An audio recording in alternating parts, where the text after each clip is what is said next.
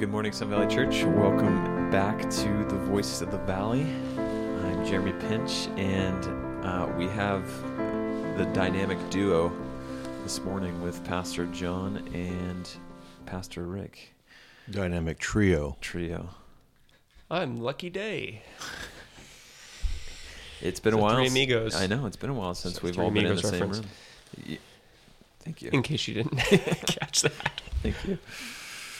Yeah. Has been. Why haven't we been in the same room? I don't know. John? Relationship difficulties. Let's just say Oikos number 1 is not going so well. Okay. I didn't even know this was Oikos number 1 until Sunday. It is. It's the inner circle, the inner sanctum. This is like the inner oikos. I mean, this Inner circle at a square table. The podcasting room is, yeah. Yeah, so today, John and Rick, we're talking about our circles of influence. This is based off of something that I heard recently preached on. And, yeah, I think it was good. I guess to get us started, John and Rick, when we're thinking about the context of this passage here in Mark, what was the cultural setting for the disciples, for the Jewish people, I guess? Why was their oikos number 1 so important? Well, I think it was important to them for the same reasons it ought to be important to us. God intends us to live in community. You know, we are created within a community. We're born into a physical family. We have places we live and connections we make, all designed by God to keep us healthy humans. Outside of the context of Christianity, that is the fact. We're a relational being, and we are relational because God's relational. We're created in His image, and God is in relationship, Father, Son, and Spirit. And that, of course, I don't want to take this too far, but that is a model. The unity, the interdependency, that's the interconnectedness of the Trinity is really a model and a source from which we get our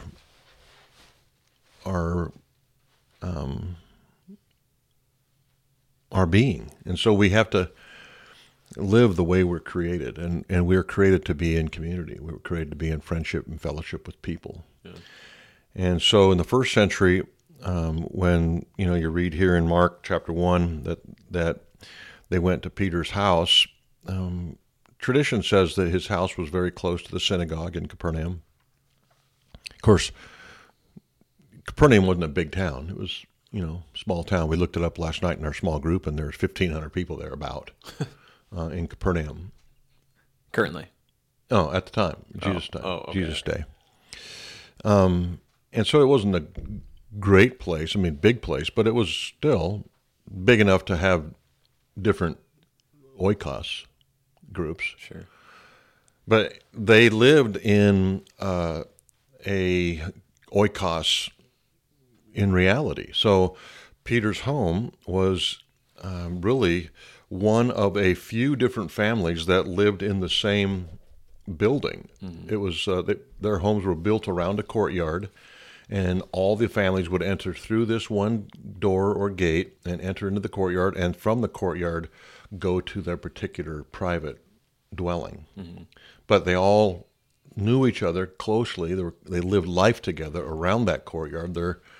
Their women cooked around in that courtyard, and so they knew each other. They were connected in every way.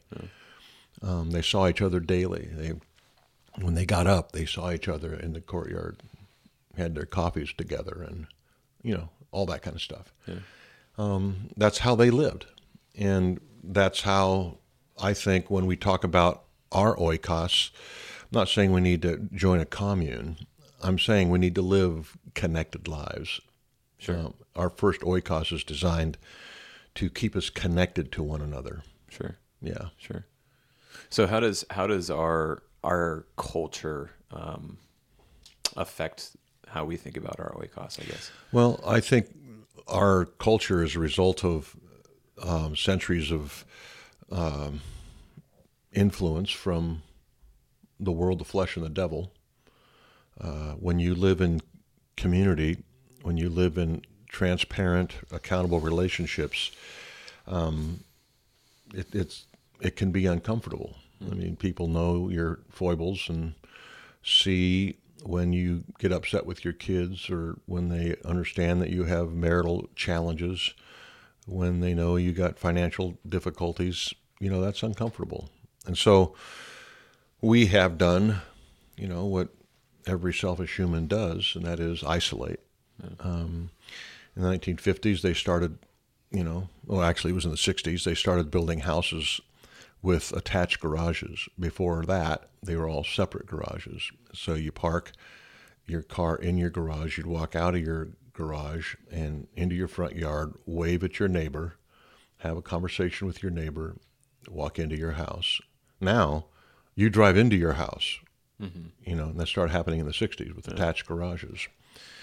And now you don't have to interact with your neighbor. You don't want to interact with your neighbor. You just soon not see them. Yeah. And we've created our houses so we don't have to. Right. We're isolated, and we like it. We like not being uncomfortable, not having to greet people, be kind to people, get to know people. We just soon pull into our house, literally, walk into the TV room and eat our dinner in front of the TV, and then go to bed and start again tomorrow. And that's been the prevailing direction of our culture since the 60s. But the cultural part of that began way before that. Yeah. And as we think about this first oikos, we don't like, I think you were just saying this, we don't like having people see our faults. Right. But being a part of an oikos, being a part of the family, means that you see people's messes. Yeah, you have to one another. Yeah. In that setting, right? Yeah. Forgive one another.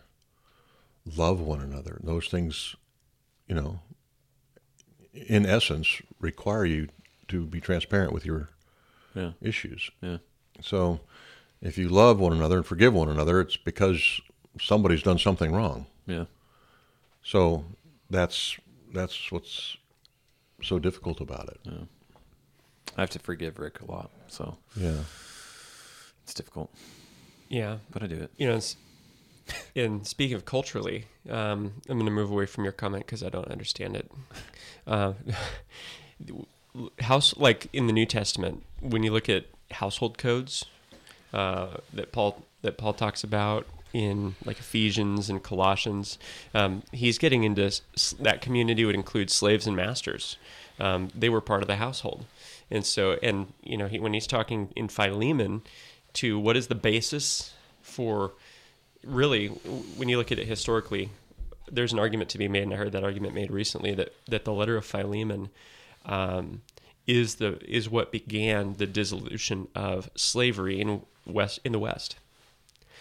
Because Paul lays the foundation there and shows that Onesimus, part of Philemon's household, who ran away and returned under Paul's direction, the basis for his being treated not harshly was the gospel.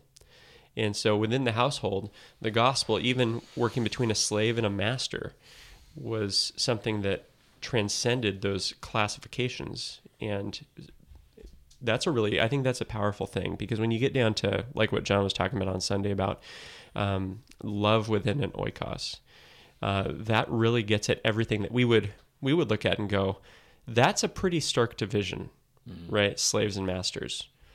I've never been in a relationship that's quite so stark as that, thankfully. And yet the gospel gets right in there and has implications for how we love within the household. And so it's a lot more than just the American nuclear family, like John was saying. Yeah. So when we think about this first oikos, I think it could be easy for us to become isolated, even within the oikos, right? We can show up to church, we can show up to small group, we can show up to Sunday seminars, and yet still be isolated. So what would you say to someone who may be that way? They show up to church and they think they're a part of the oikos, but in actuality they're still really isolated. What would be your guys' encouragement to them? Well, I think that's important to make a distinction between being in an oikos and being in a church. I don't think that just because you're in a church, you're in the oikos. Yeah.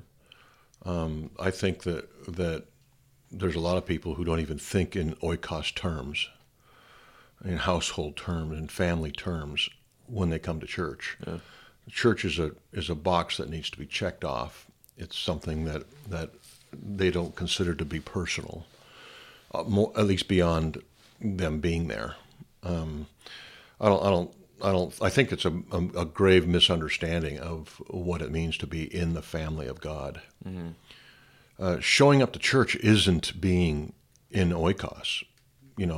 Even showing up to small group, unfortunately, isn't being in an oikos. It's not like walking into a room, and I think that might be part of the origination of misunderstanding on this issue. It's not because you're in this building you're part of the church. Yeah. You're not. What makes you part of the church is the work of Christ. And if he has done his work, then these things will become important to you. Being connected, being transparent, being loving, considering others is more important than yourselves, Philippians 2. Yeah. So, so first of all, I would challenge the perception of oikos, or maybe explain the term to them, which is what part of my sermon was about on Sunday. Right. Trying to get Sun Valley Church to think more deeply about what it means to be a part of a church family, a household, oikos.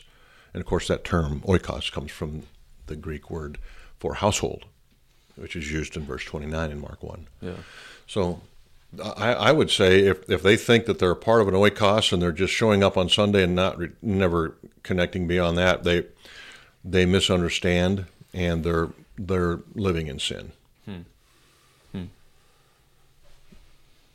Yeah, to bring up just the family core again, if any of us just went home and said we were a part of the family but never really engaged with a family, we would be disillusioned, right? Like we would be... And your wife would be disillusioned. So would she. There's the term sham marriage exists for a reason. Right. Right. There can be a legal reality that doesn't actually have any... No one would know, right? And I think there are people who have been part of this church for the better part of 2 decades who aren't engaging like it was a family. And that's I think it's a conscious decision, because you can be as present and superficial as you want, and you can be present all the time and superficial. The sad thing is that they think that it's normal. Right. Those who are not connected and who've been here for the entire time of our life of our church, to think it's normal. Well, I get to choose how involved I'm going to be at church, and that's true. Right. But if you're not involved, you're not part of the church. So there's the misunderstanding. Yeah, and it doesn't have to do with, I served, it has to do with choosing to be, we just went over our Sun Valley mission statement at our Sunday seminar on Sunday. Because it's the basis of our philosophy of missions. What are we about? Well, Sun Valley Church exists to create an authentic Christian community. A lot of times, a number of people go straight to gospel-centered, grace-driven, and mission-minded, and they don't realize that the thing that is underneath that allows us to do that together is the authentic Christian community. Mm-hmm. That's a community shaped by the gospel, but it's a choice to be authentic. And it's beyond creed. Yeah, right. Yeah, it's good. We need to hold the same, doctrinal. We need to hold the gospel in common. Sure. And the way that we hold it in common is by having, a common life, it includes more than attendance. Yeah. It's being known, really, is what it is, and knowing others, serving them, and being part of their life. Yeah. So how does this first oikos help us think about that second core of people that you're talking about, that second oikos? I think what brings people together, at least one of the more important things that brings us together in that first oikos, is a common commitment to a mission. In fact, in this case, the Great Commission. Yeah. Isn't that central to who we are as believers? I think it is. And so we see that in Matthew 28. We see that all through the book of Acts. There's a common commitment to the mission that Christ gave us as his church, to go into all the world and preach the gospel, making disciples, right? Yeah. Teaching, baptizing, and so forth. That's what unifies us. It's what keeps us focused. It's why we give. It's why, if you're going to build a successful business, successful sports team, you got to be committed to a vision, an idea. Even with a family, your own biological family, it's helpful to have some kind of a vision for what that family's about. So you talk about that with your kids and your spouse, and you maybe even write stuff down. When we were raising our kids, we would write stuff on butcher paper and look at it and say, this is what we're about. The Schubert family does this, not this. They do this, not that. And we talked about it. And so when I was coaching soccer in high school, every year we would have these mission retreats. What's our mission this year? And, well, we want to have less than 10 goals scored on us this year. We want to be successful, and that's the way you determine it. Defense would say that, of course. And our offensive people, well, we want to score more than 75 goals. Okay, so here we're starting to make a list. Turns out every year they want to be state champions. So, Yeah. no matter how bad we were. And that's when the leader would come in and say, let's be realistic here. But it's the same in the church. I mean, what drives us to the second oikos, to answer your question directly, is the Great Commission. Yeah. Is the command to go and make disciples. And we have to have our first oikos committed to that. And I don't think that commitment can happen without a commitment to one another. I just don't think it works. I mean, just logically, who's going to want to come to a church where no one is really, truly friends? Yeah. Right. I mean, it's better to be at the bar. Right. Wherever, at least there, everybody knows your name, right? Nice. So, Nice. Norm! Hey, Jared, what are you doing tonight? I guess I'm going to the bar. Well, you know what I mean. Yeah. So, I'm using a literal hermeneutic right now. Yeah. What you said. yeah. Yeah. Yeah. I wouldn't want somebody coming over to my house if I didn't, enjoy my family or being. And they wouldn't want to be there. And they wouldn't want to be there either. No. Yeah. What makes one of the things that makes a church attractive is that the dividing wall of hostility has been eliminated. Right? We are one in Christ. We're equal in Christ. We're saved by grace. The gospel is what makes us attractive. And if we play out the gospel, live the implications of the gospel out, oikos number one will be a loving place, a functional place, an attractive place. Yeah. Well, could you make the argument that like big evangelicalism, the large churches, the big music, the lights, the show, and everything, is taking the place of that oikos because that foundation isn't there?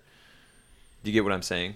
Like, like it puts off that we are going to an event, not that we are gathering as a family. Right. Yeah, and I think that's something to definitely watch for in those bigger environments. And yet, there are big environments. They don't use the big lights and the smoke. Sure. But so just the one that came to mind because I've been there. Grace Community Church. We go for the Shepherds Conference. We've talked to some of the profs down at Masters and who go there, and you're just like, it's a church of like 5,000 people, but they have oikos is within that. And so really it's one church that is made up of many churches that have their own pastors in smaller groups of 50 or whatever. And they really do intentionally seek that out. Mm-hmm. And this was a kind of a fine line I was trying to walk on Sunday about, I intentionally didn't want to describe Sun Valley Church as oikos number one. Mm-hmm. Yeah. Because, technically we are, if we're in Christ, right? But practically, my oikos, because we're not a big church, but we're not a small church. We're 200, 250, and we really cannot live life with all 250 people. That's right. You can't do that. So the way we've tried to do it here is to create small groups of people who will meet together regularly, pray together, love one another, eat together, vacation together, be that oikos number one together. Mm-hmm. So I don't expect all 250 of us to live in a commune and to have everything in common. And no, I realize the day in which we live, all right? We have actual attached garages, but we need to intentionally do something about this isolation that we've grown up in, and that churches exist in. So how do we do that? We've decided as a church to create small groups of people that gather throughout the week and encourage them to live out the commands of Christ, to live out the expectations of the biblical oikos number one in front of each other and in front of their neighbors. Yeah. That's the plan. Yeah. And I would argue, there's people at this church that I've been part of this church with for 12 years, and I've not been over to their house, and they haven't been over to mine. There are some, right? Because it is that big. The average size of a church in America is 75. We're well above that, and it's not about not wanting to be with people. It's just life happens, but that's where the intentionality comes in. And I'd argue that that's the model we see from Acts, right? So we never find the words small groups in the New Testament, just like we never find the words church membership. But you can definitely look at the concepts and say that is the norm. That is the expectation of the New Testament, that you be a church member and that you be affiliated, with a small group type of mentality. So in Acts, right, the first church, 3,000 people got added to that church the first day. So you got a church of 3,200 roughly on day one. Wow, that's pretty. How are we going to do this? Well, it says they broke bread in each other's homes and went from house to house every day. Well, and Paul said, greet those who meet in Chloe's home. Yeah. Or, the home of so-and-so. Yeah. He's always addressing, like the church in Rome, 3 or 4 different oikoses. Yeah. Totally. In his conclusion. Yeah. So we're not inventing small groups. That's not something we're doing. Exactly. Yeah. And like the church, some of those households could hold 200 people. When you had a wealthy patron who was like in Corinth, they were probably meeting like in Jeremy, a home the wealthy about, patron. Yeah. Exactly. Yeah, a house of 200. Come on over. 190 of which are Look at his Jeremy and his backyard. wife and their kids, right? But then you'd have small groups within that. Yeah. Yeah. Charlie and Millie, you go over.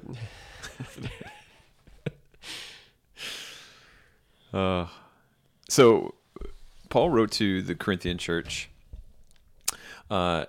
saying, "If anyone's in Christ, he's a new creation. Behold, the old has passed. Behold, the new has come. All this is from God, who through Christ reconciled us to himself and gave us the ministry of reconciliation." 2 Corinthians 5:17 through 18. Why is it so hard for us to see that the gift that we've been given to us, that's been given to us in Christ, and taking that ministry of reconciliation to this second group? Why is it difficult? There's a few things, I think. The obvious one, of course, is we worship at the altar of personal comfort, right? We don't want to be uncomfortable. We think we deserve comfort. It's a right almost. And so when something is uncomfortable, I'm an American, right? I can choose not to do uncomfortable things. And so I decide that. And I think that's one of the problems. We just not committed. to the point where we're going to give up our comfort. A lot of times, your level of commitment to anything is determined by that. It's like, how uncomfortable is it going to make me, right, to do that or to do this? And, well, man, that's going to cost me this in time, in money. So no, I'm not going to do that. And so we decide not to do certain things based on that. Another thing is just the fear of man. yeah, You know, we talked about this recently. Fear of man versus the fear of God, I think, was in the liturgy this past Sunday. And I think that's another issue that, you know, makes us hesitant to go into that second oikos with the gospel, because we want to be liked. We want to be, we want to have people sing our praises. And if you're out there being a motivated evangelist, a lot of times you're going to run into some pushback yeah, that you would interpret as being disliked, yeah, being viewed as a radical or fanatic or a, you know, less than in some way. And so we're dealing with, and there's other reasons, I'm sure. Rick probably has a few in his mind, but I think that having to give up some level of comfort and the fear of man more than the fear of God, I think, is behind some of that. yeah, yeah. What do you think, Rick? I think the economy, the economic reality of we only have so much time, I think that factors into it. And so we can, you know, in normal life, we want to be folding in these normal oikos fellowships that we've been talking about, which means that, and for every time I'm meeting with or having another believer's family over, I'm not having my neighbors over. And we have piano lessons and these, you know, other commitments in the life of the church, and we show up to those things. And so where are the margins, right? So we're not exactly in an age of margin, and so we're, like John pointed out earlier, we're rubbing shoulders with people less and less. And so I think that's part of it too, because typically you're not going to sit there and call someone to repentance and faith in Christ dinner number one. Hey, we're so glad you came over. Would you like to repent and believe in the gospel? No, I just came for spaghetti. What is this? You know, and then they think that you only care about them because you want to convert them. Yeah. And it's like, I care about you, so I want to convert you. But there's a way to do that does not go very well in the eyes of unbelievers, and it can seem disingenuous, even if it is genuine. Sure. So I think those are some reasons too, in addition to all the ones I agree with that John just said. Yeah. Yeah. So I guess this final question is personal for you two, because you guys are in the ministry and you are dealing with the believers in the church. Your time is strained. But Paul writes to Timothy in his last letter. He says to Timothy, "As for you, always be sober-minded, endure suffering, do the work of the evangelist, fulfill your ministry." 2 Timothy 4:5. So with your guys' schedules and your focus here on the particular ministry at Sun Valley, how do you guys do the work of the evangelist? How do you evangelize? An evangelist? An evangelist. Yes.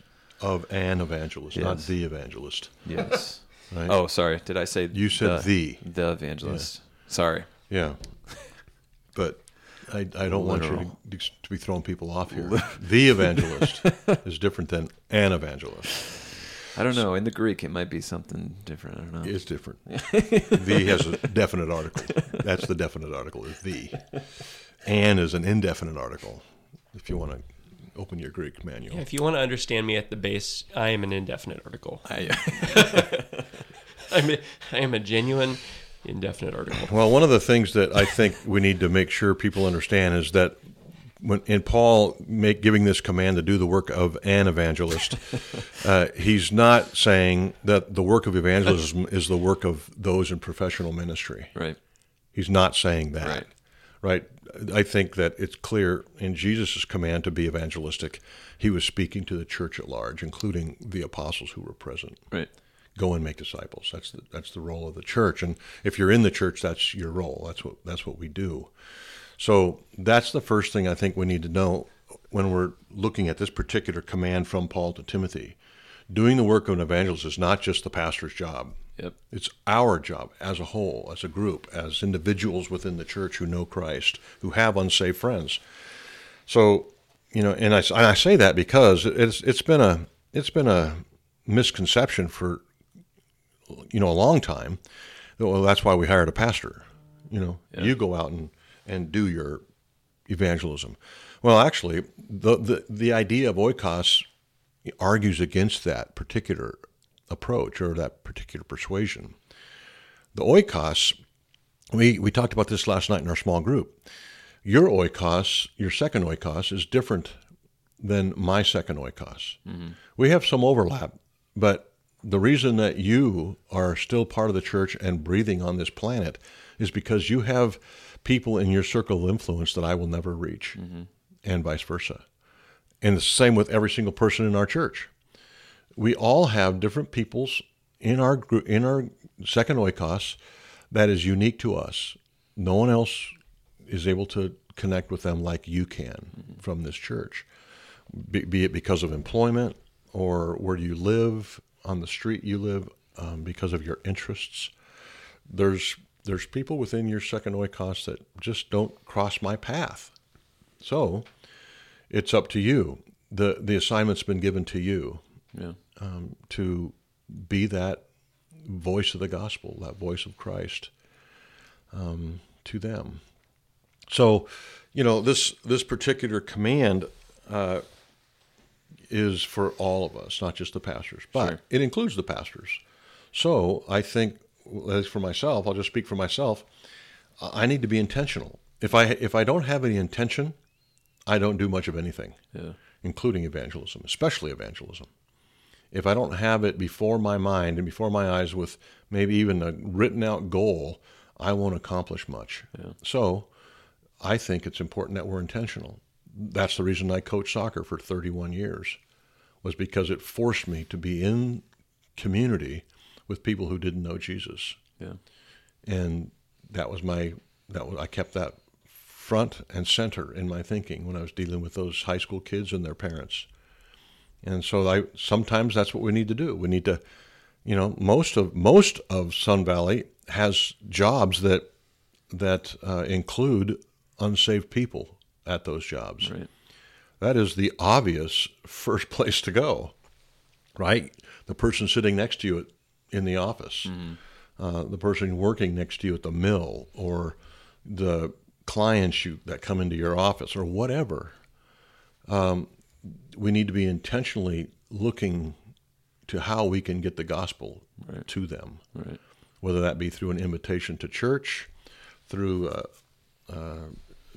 deeper growing relationship over coffee or lunches or what have you. Maybe, like Rick said, inviting them over if they're that type of relationship. But if you just say, well, when the opportunity arises, I'll do my best to remember, it won't happen. Yeah. If that's your plan.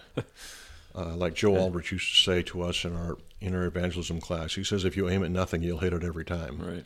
And so you got to have a target. You got to have a purpose. You got to be intentional. Mm-hmm. What are you doing personally to intentionally be communicating the gospel of Jesus Christ to your friends, your family, neighbors, your coworkers? Yeah. Yeah. That's good. Rick. Well, for pastors, there's evangelism ought to be part of the formal ministry, though, also, which I think is also something that Paul's hitting at. So there needs to be the personal faithfulness, because pastors are no different kind of a Christian than anybody else. And so they got to be living the normal Christian life in their spheres of influence that they have. And in, what is the center of all of the ministry, the formal ministry that,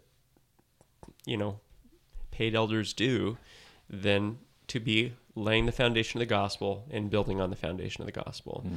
All of life is built on that, right? So that's why there are evangelistic calls in sermons, and the gospel is explained. It's not because you've forgotten it, though maybe, there are, as Christians, we have a really we're pretty good at living like we've forgotten it. Right. So we exhort each other to remember it every day. But it's because there's unbelievers that come to church. Yeah. And there's unbelieving professing Christians that come to church. And so that's part of what doing the work of an evangelist is. So, and it's looking for those opportunities to do, like Paul says in Galatians 6, 9, and 10, he says, do good to all, and especially to those of the household of faith. And so the first part, do good to all, means we have to be ready, willing, and primed to do good. Yeah. Because it's in the context of doing good with our neighbors that we have those opportunities to spur on the kind of relationships in which deeper things come up. Yeah, so what verse did you put in our order of service last Sunday, Jeremy, about this? In our receiving of grace? From Peter. Always be prepared to give an answer to those who ask, yeah. right, for the hope that is within you. Right. Right? Yep. There's a few things that need to be discussed. One is continual preparedness. Always be ready. Don't ever be caught unready. Always have the gospel handy and ready to be shared. Yeah. And then secondly, you're living a life that demands an explanation. That's why people are asking. Always be prepared to give an answer. That means they're asking something. And so how are you living that would prompt people to ask you questions? Are you friendly? Are you outgoing to the point where you actually love people and care about people? Are you in their world? Yeah. Why are you here at my daughter's soccer game? Yeah. Well, let me tell you why. Always be prepared to give an answer for the hope that lies within you. And a lot of times what they're asking isn't what you're going to be answering. The asking is just getting that open door, and then you run in there.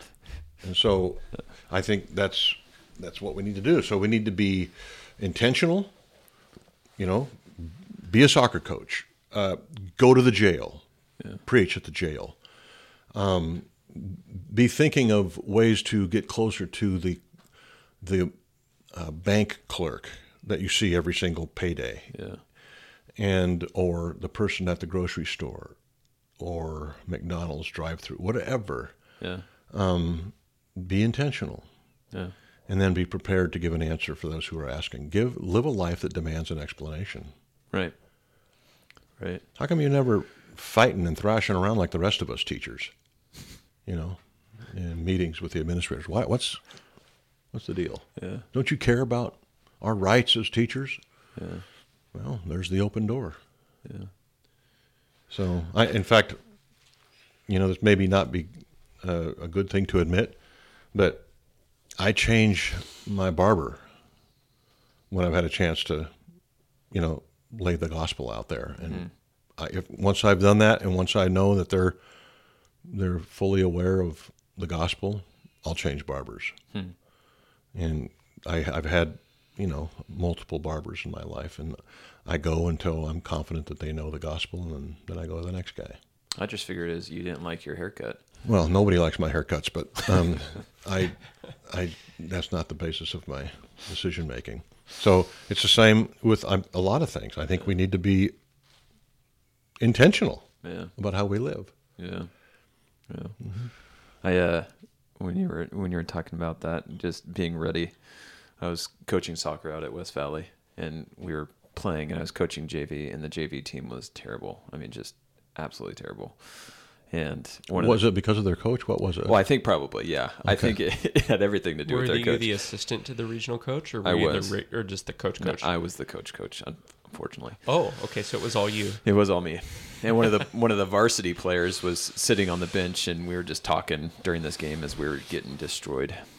And he goes, "Why do you do this to yourself?" And I said, "That's a good question," but it opened up the opportunity of, well, this is actually why I'm doing this. Yeah.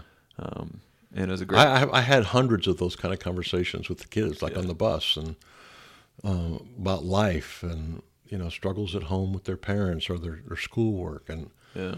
I remember in our evangelism class, I think it was with Dr. Joe Aldrich.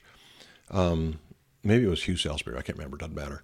But he would give us scenarios that two of us would get up in the classroom, randomly picked. He would present a scenario, and we'd have to be able to get to the gospel in less than 2 minutes in that scenario. So I remember one time there was me, I was the Christian, and this other guy was playing the part of the plumber. And I had to get from a plumbing conversation to the gospel in less than 120 seconds. Yeah. And that's what I mean by being intentional. Yeah. You can just go through your daily routine and, talk about nothing, or you can be intentional. Right. Yeah. And lead your conversation to Christ.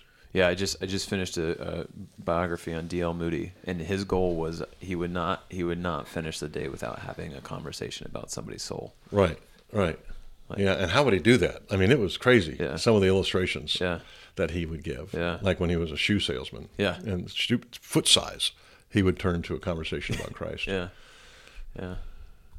Yeah. I think a lot of people, we can finish here, but I think a lot of people think, well, I don't have the theological degree, I don't have the training, and I don't think there's anywhere in Scripture that says, well, then that, you don't have to do it, right? Like, you don't have to do that. But I think if we're faithful to the Scriptures, if we know the Scriptures, we're called to just go and do it, right? Yeah, and I would argue you do have, if you're a Christian who's been a Christian, actually being a Christian for any length of time, I'd argue you do have the training, because it's kind of the purpose of the shepherd teachers is to train the people up to the work of the ministry. Yeah. And I think if someone has been at Sun Valley for any length of time and they feel like they don't have what they need, it's because they haven't been paying attention. Or like we've actually had numbers of classes on evangelism and missions and discipleship. Oh wait, there's one coming up. Those classes should be bursting at the seams. It baffles me, and I'm soapboxing, but I'll be done here in just a second, why when I'm on security for service, I look out and I see scores of people leaving and going to their cars when Sunday seminar is about to start. What a wasted opportunity. I promise they will not spend a more productive hour from 9:45 to 10:45 on a Sunday morning. It won't happen. So show up, oikos, and be prepared. Yeah, and to add to that, our sermons week in and week out present the gospel. Copy it. Yeah, just do what he did. Yeah. Really, I mean, seriously. And another thing, people don't view this as legitimate evangelism. I think it's legitimate evangelism. How about this? Invite them to church. Yep.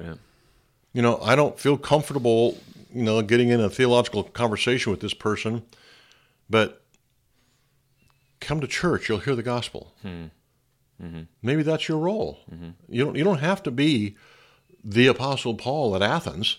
Yeah. You just have to be an Andrew. Come see Jesus. Yeah. Hey, I've got this guy I want you to meet. Jesus, come. He's over at Peter's house. Come with me. I want you to hear him talk. Yeah. That's evangelism. So it's not like you have to be a scholar and be able to argue the finer points of doctrine. No. You have to be willing to get out of your comfort zone and invite people. Moses didn't really have the best speaking voice, right? No, he did not. Yeah. I mean, if you can say the words, "You're going to hell," you can do this. No, I'm just kidding. Don't lead. Let's start the recording over, Jeremy. That was a bad way to end it. Show him Jesus, and if you know Jesus, you can show him. Yeah. So right, Christ is beautiful. Paul's driving motive, right, as he's writing 2 Corinthians 5, was the love of Christ compels us. Yeah, right? there it is. That's our motive is the love of Christ. So, church, we hope that this past Sunday, as John preached from Mark, and as we discussed these two oikoses today, that has been encouraging to you, that you would take this gospel to your friends and family that need to hear it. We love you. We look forward to being with you on Sunday and next week on The Voice of the Valley. Have a great day.